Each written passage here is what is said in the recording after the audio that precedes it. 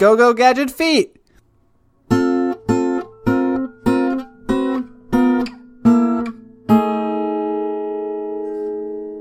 Well, sorry, I have two things I was going to say, so I beat you.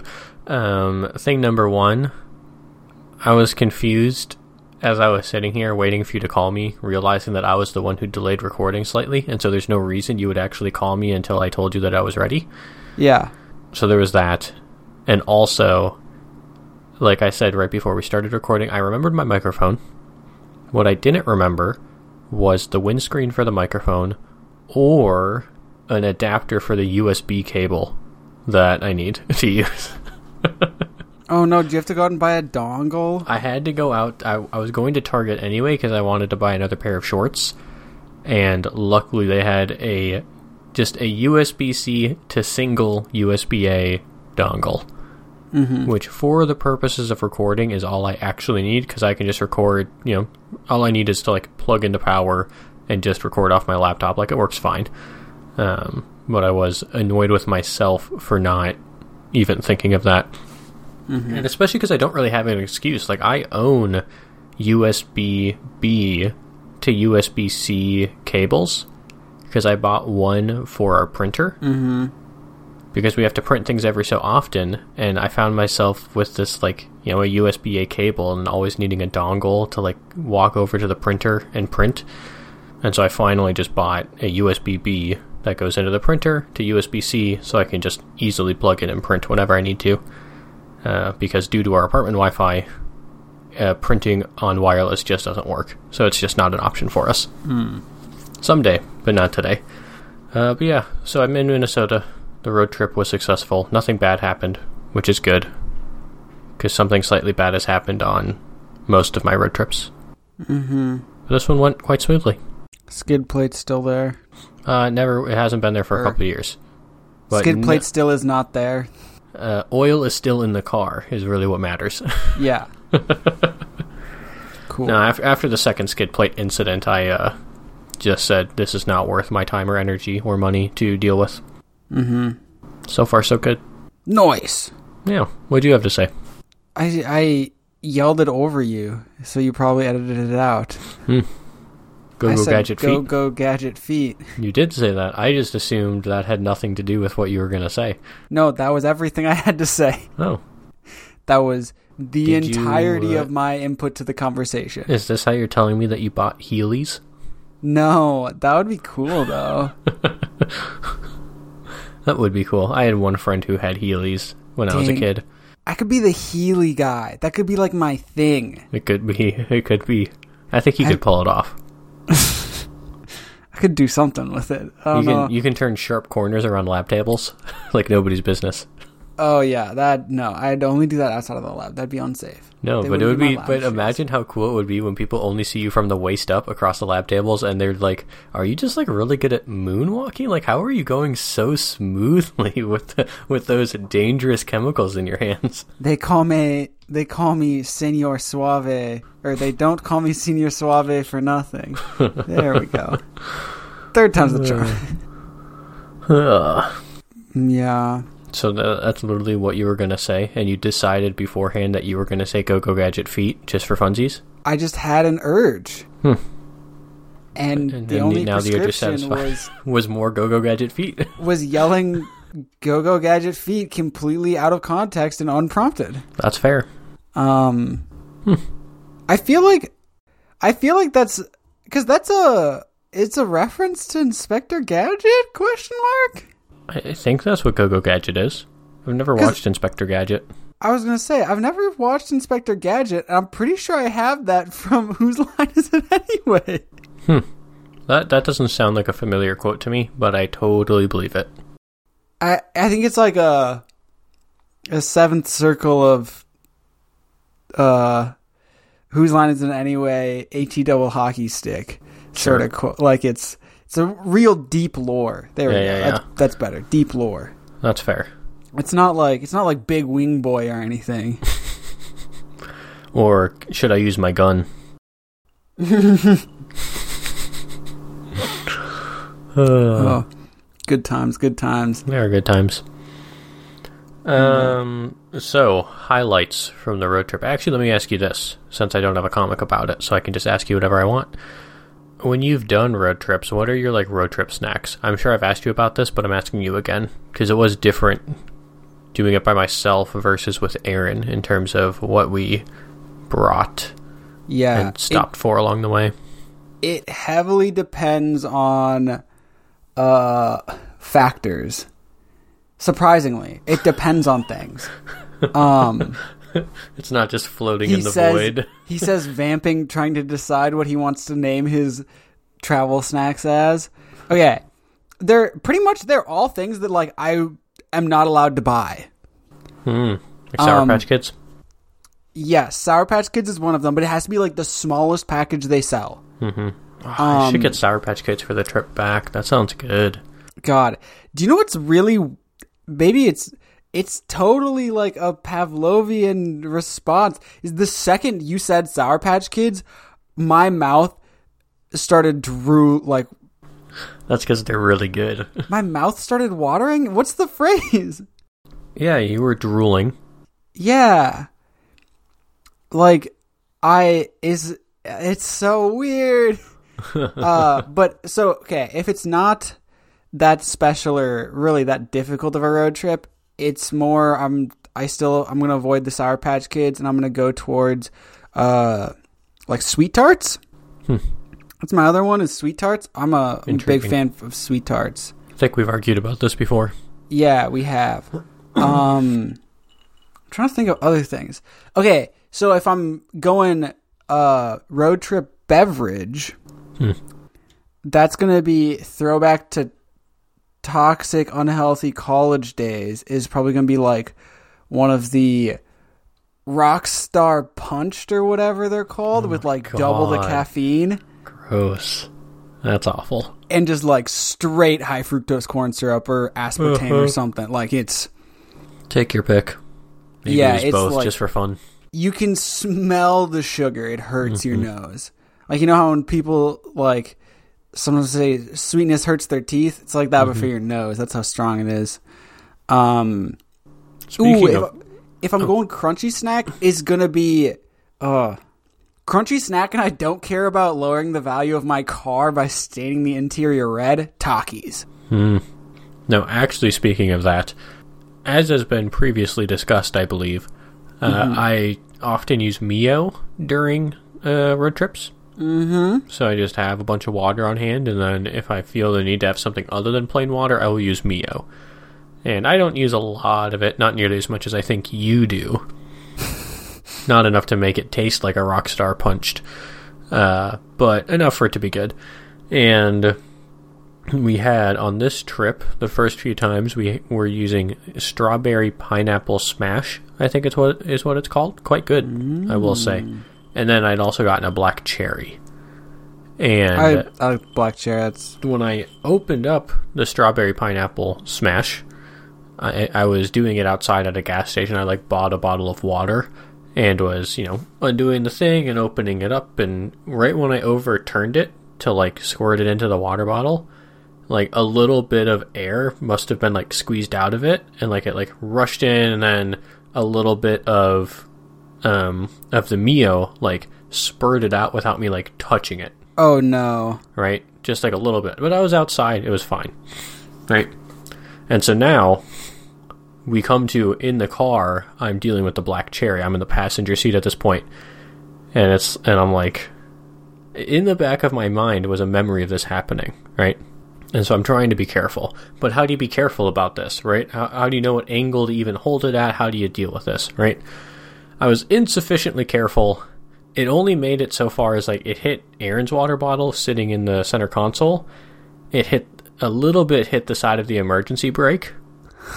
And almost all of it that was left ended up on my hands. Okay.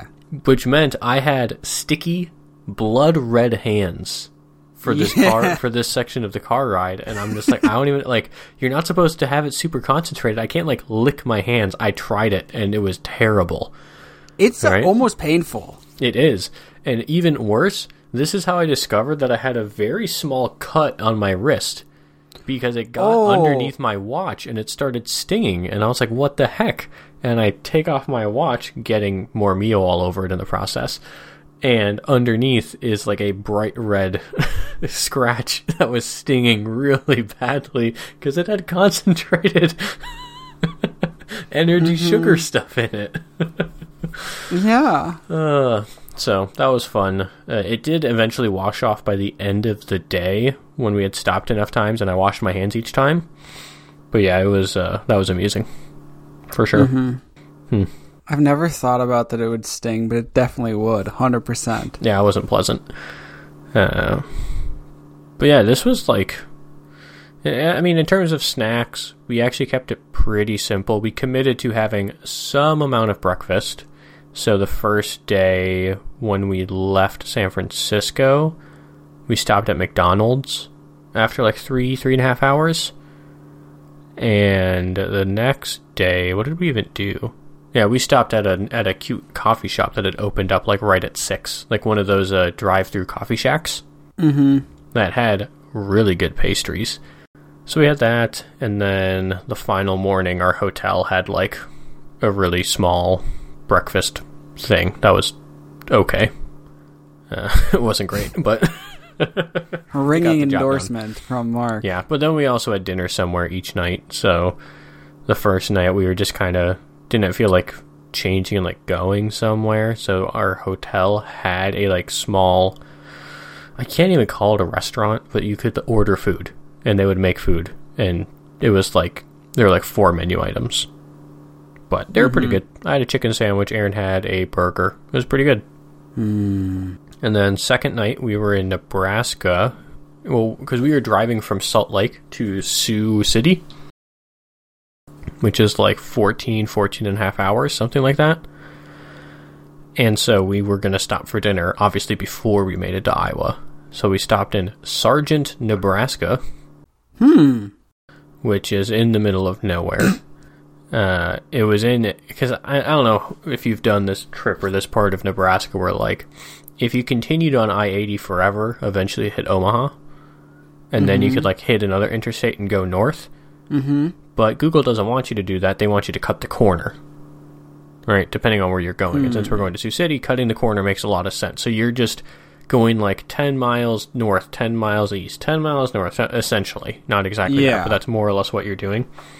And Sargent was just a city off of one of these little zigzagging parts of our route, and they had a bar called the Rescue Bar and Grill that on Google had 4.7 stars, which caught my eye.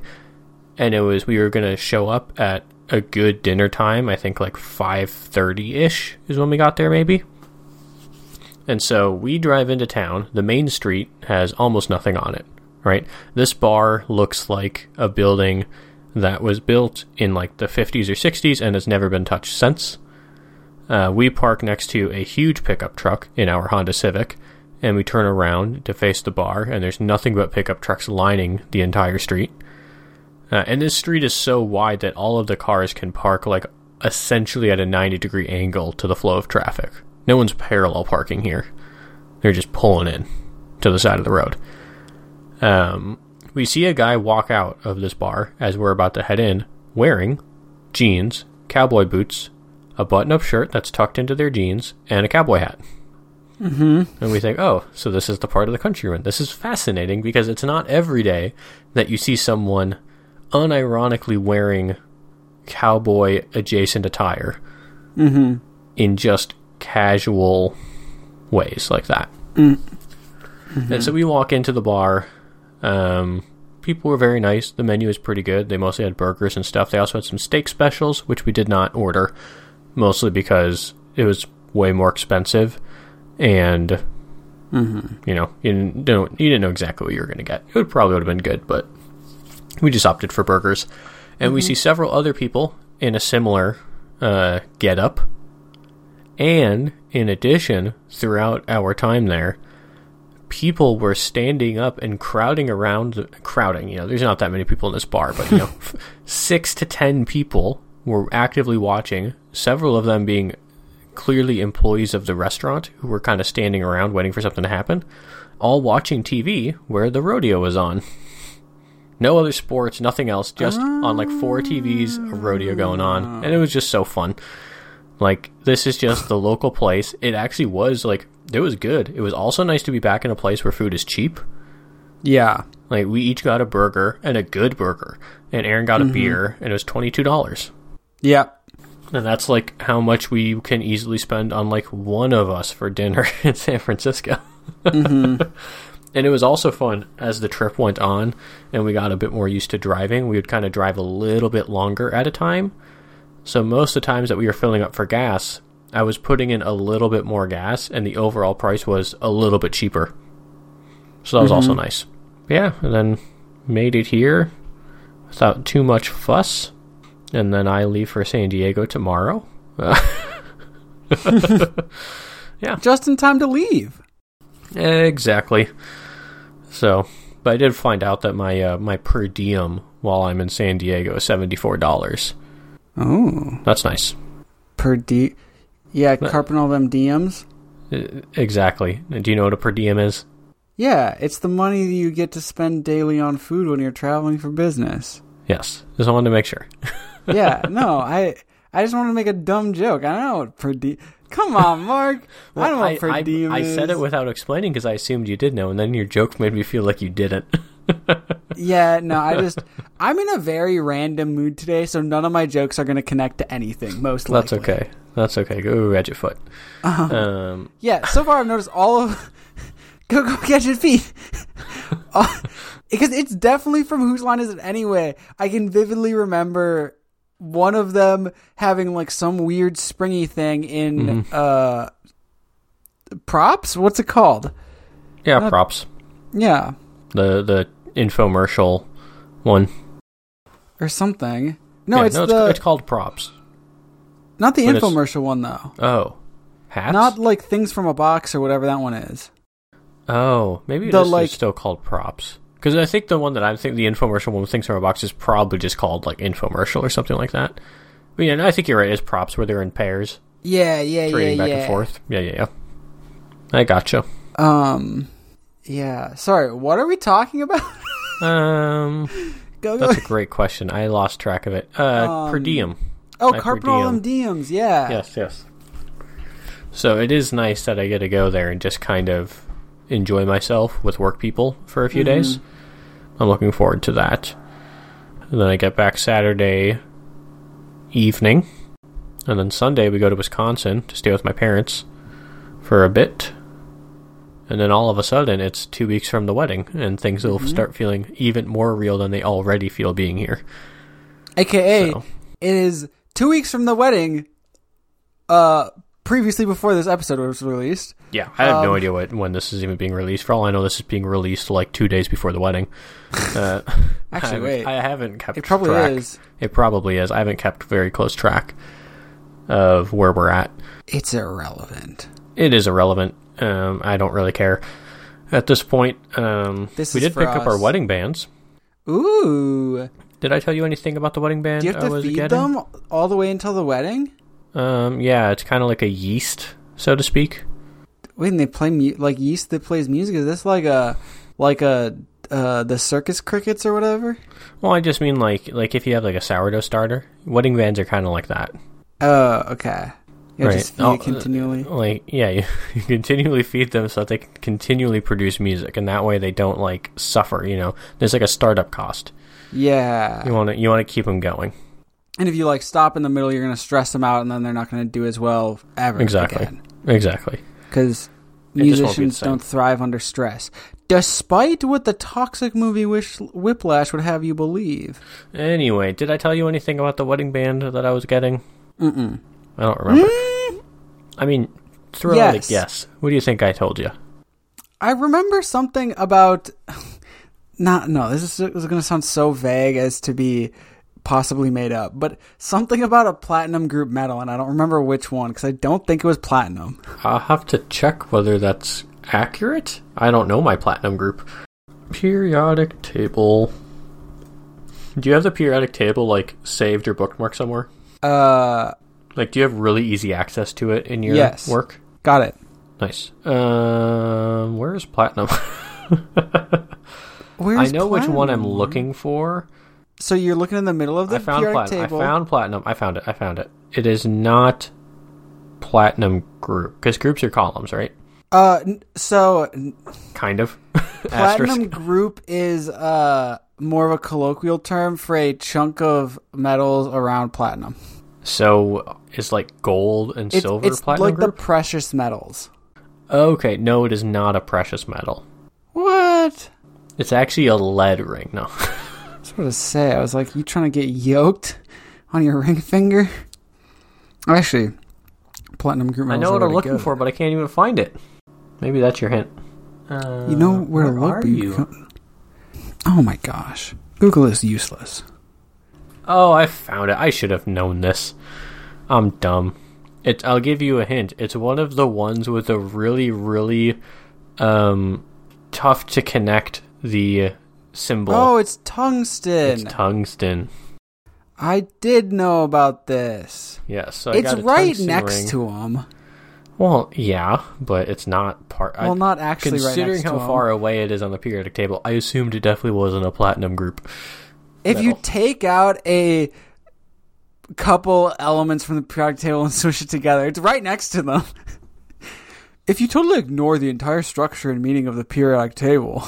Have I told you about... I'm sure I have, because every time something like this comes up, I have to mention it. The most infamous, hilarious post on the NFL subreddit of someone whose Flair showed them as a Patriots fan, and they were trying to show how Patrick Mahomes wasn't really that good of a quarterback. And so they went through their season performances and basically said, like, oh, if you take these, like, crazy outlier stats and performances and you just remove them, he looks like a much more average quarterback. Nice. It was beautiful. But yeah, I got a tungsten ring, and it is lovely, and luckily, like, it's not, I tried it on, it's like, this is actually exactly what I was going for. Like, I like the weight of it, but it's not obnoxious. Mm-hmm. It's there without being really noticeable. Mm-hmm. Which I like, and it looks really cool. So yeah. Good. You want to know what else looks cool? No. Yes, and? Rudy Park by Darren Bell and Theron Hare. Here. I don't know. This is a new one, I think. I don't think I've ever read this before. I thought it was. Fun. Winning. So, we have one of the characters, since I've never read this comic before, I don't know which one, lying in bed. And there is a disembodied voice in the first frame. It's off screen, off frame, saying, "I'm the ghost of Christmas future." And the man lying in bed, looking surprisingly cheery for someone who is faced with the ghost of Christmas future, is saying, "Can you predict stock market fluctuations?" And we zoom out. Man still lying in bed, tucked right up to his chinny chin chin. And the ghost of Christmas future is a very freaky looking ghost with a very real looking face and a helmet that is very reminiscent of, like, World War I era German Empire military helmets. I'm not sure what they're actually going for yet, but it looks like he's kind of wearing a helmet to me with a thing on top. Just keep going, keep going. I hope that's right. And the ghost of Christmas future begins saying, "I can show you what happens when the rich get richer. Indeed, you will amass a great fortune, but look." And we zoom into the future, and there is a picture of a house that is white, perhaps. It's hard to tell. It may just be a fancy house. I don't think it's actually meant to be the White House. And we have a person or people holding up a pitchfork and torch saying, "Kill the rich guy! Revolution!" And the ghost of Christmas future finishes off their tale of woe by saying, And that, children, is the story of income gap instability. And our main character is now snoozing away in bed. That was a wonderful reading, I have to say. Thanks. Thoroughly enjoyed your comment about it looking like a World War I German helmet, because I was thinking the exact same thing. So we're on the same wavelength, but then I looked up what a World War I German helmet it looks like, and it's not It's got wrong. more of a spike. I was gonna say it's not wrong, but it's like kind of definitely not what they look like. Like, it's almost like because the thing But on we top thought the actually looks same. more like an antenna Yeah, in a way. It's like maybe that's just it trying to be like, ooh, it's the future. I don't know. it looks kind of. Wait, is Hogan's Heroes World War II though? I don't know. I've never watched it, and I don't really know anything about it. Oh my gosh. We were on the same wavelength until now. I was going to say, it looks like a Colonel Klink helmet a little bit. But that's all me, I guess. You're now. going to be upset with me that I don't know, that I haven't watched Hogan's Heroes, and you don't even know where it's set. I know it's set in World War II. in a German POW camp. World War II. Yeah, they're like the same thing. Oh gosh, this is going to open a whole can of worms. I can't say that. Wait, canceled. Anyway, no, what I actually wanted to talk about, despite the many possible places I could go, I'm actually going to do a 6 degrees of separation to bring us back to a previous topic. I'm ready. Footloose. Oh gosh, now I just want to dance. Or poorly sing the theme song. Sorry, dancing is illegal in this town. That movie's so dumb. What do you mean it's dumb? It's an American classic. That's dumb. It's been made like 2 or 3 times. That means it's classic. Mm-hmm. Cut Footloose. Na-na-na. That's all we can afford. I would sing more very well, but we can't afford the licensing fees. No. So, instability. That's what I wanted to talk about. Instability. And Jenga. it's something... The Jenga of life. No. It's something that I've brought up before, particularly with regards to the instability of peanut butter supplies in my local area. Uh-huh. And I thought that it was Love just going to an be like a one-time issue. But it has continued to be a pervasive issue in the surrounding communities, as I've personally noticed, and heard no reports from anyone other than me about.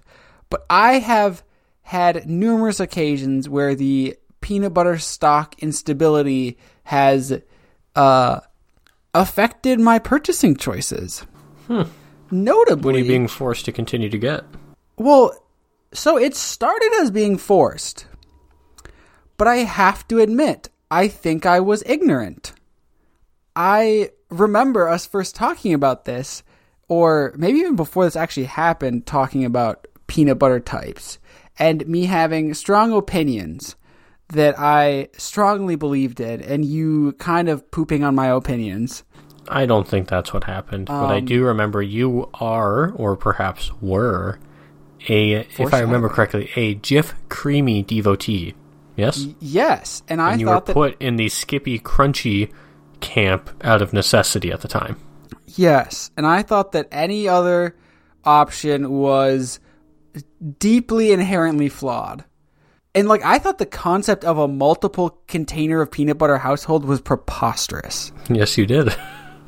It was a new thought technology for you. It was, it blew my mind. I honestly couldn't comprehend. It was like showing a caveman, like, the moon missions or something. Like, it just didn't make any sense to me.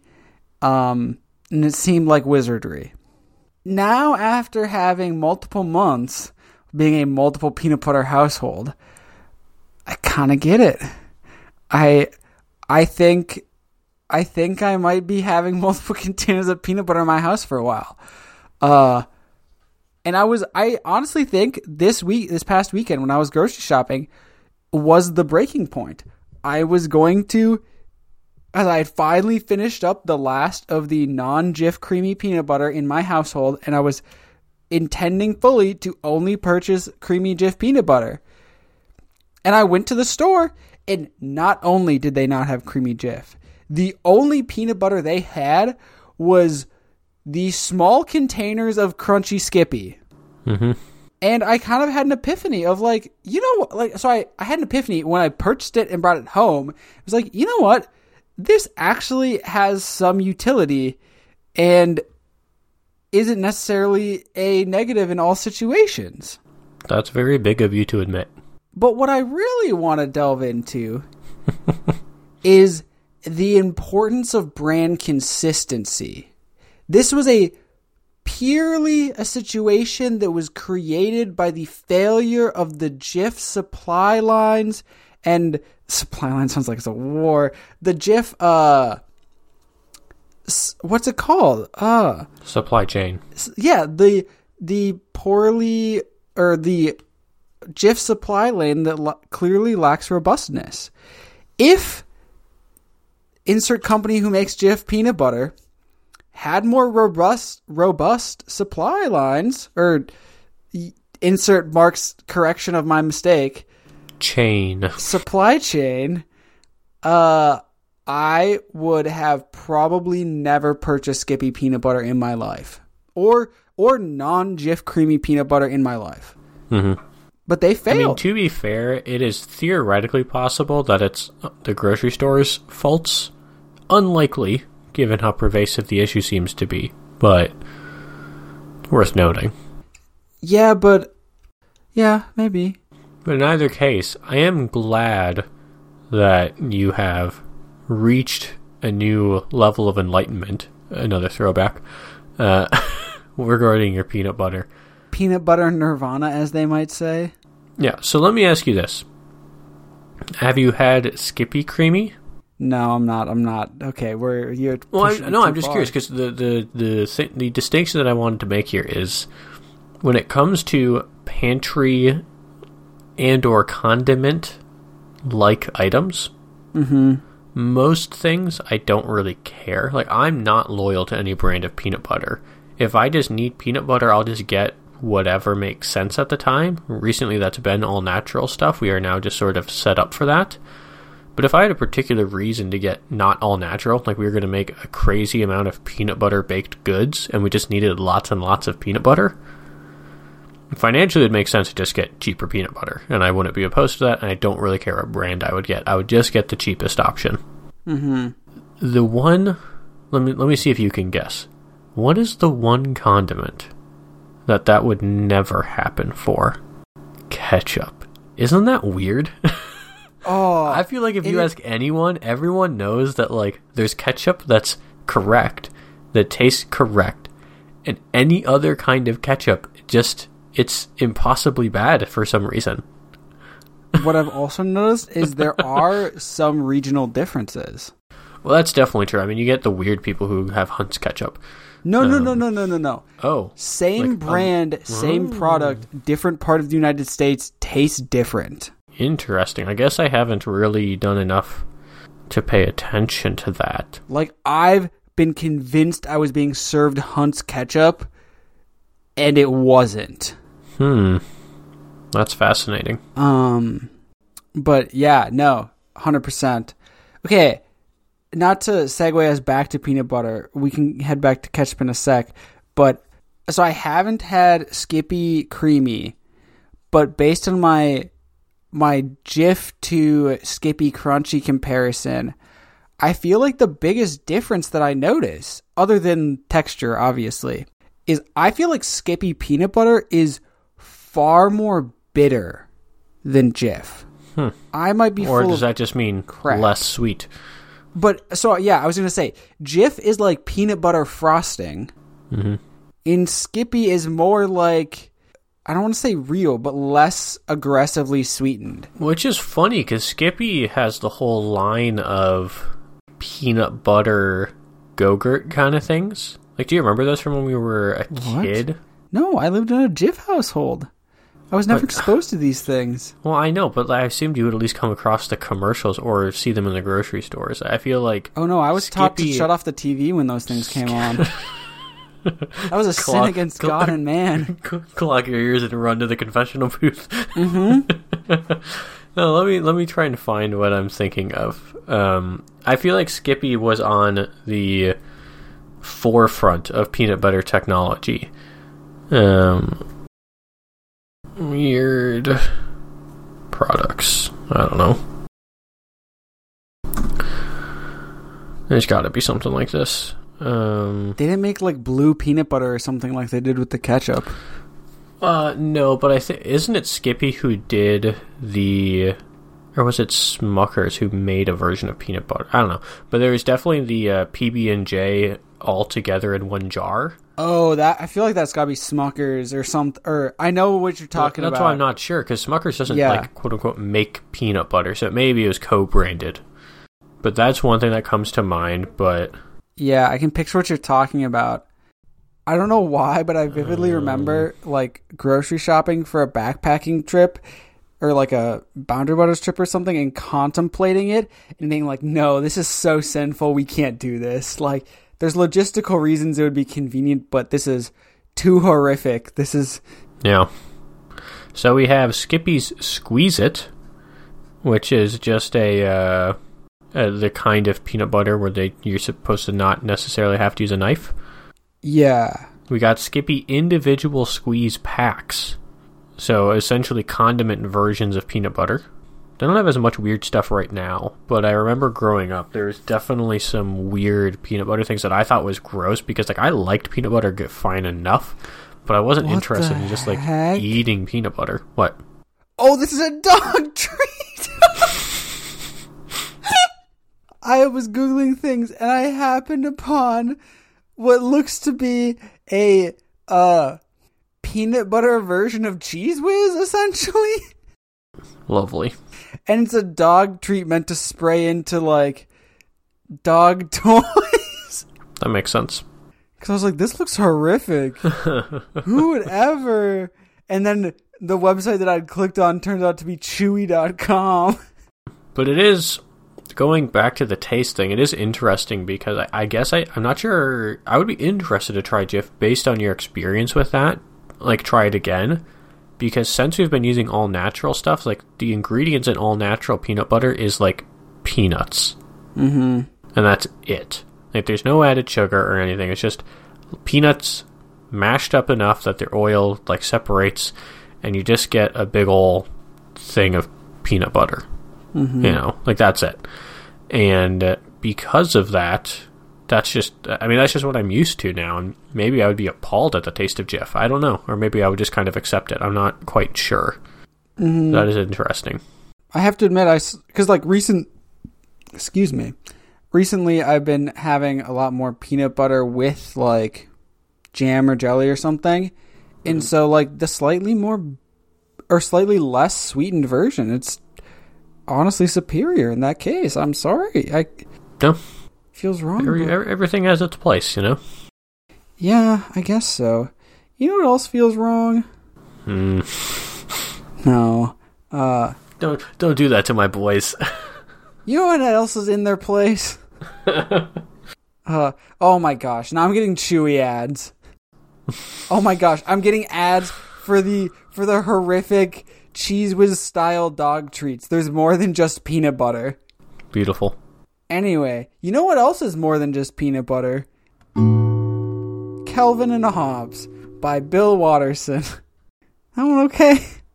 So we got Hobbes walking along the sidewalk, Calvin sitting looking devious, holding his hands, and Calvin saying, "What's she doing?" Hobbes saying, "What's she doing?" Did I mix them up the whole time, or did I just mix them up that time? I think just that time. Okay. Then it cuts to Hobbes kneeling down next to Calvin. Calvin clearly now cracking an egg onto the sidewalk, saying, "I'm seeing if it's hot enough to fry an egg on the sidewalk." Sitting there, looking at the not fried egg and the eggshell, Hobbes says, "I guess it isn't." "Ugh, what a mess," Calvin replies. Quickly sprinting away from the mess they've just made on the sidewalk, Calvin proclaims, "Come on, I'll bet you it's hotter on the car dash." Did I say dashing away? Because that's real convenient if I did. Yeah, you may have. Only listeners will know. That's true. And me in a couple weeks. Do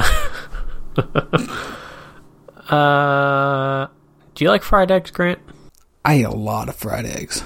Yeah. Or cooked eggs on a hot surface. Well, that's what I was going to ask. How would you characterize the way that you cook an egg? Well, it depends what I'm doing with it. Well, your typical, what is in terms of frequency? What's the most frequent option?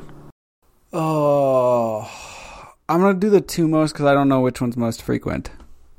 Because they split pretty evenly. One is egg on a sandwich, which I guess is some version of over medium and a half.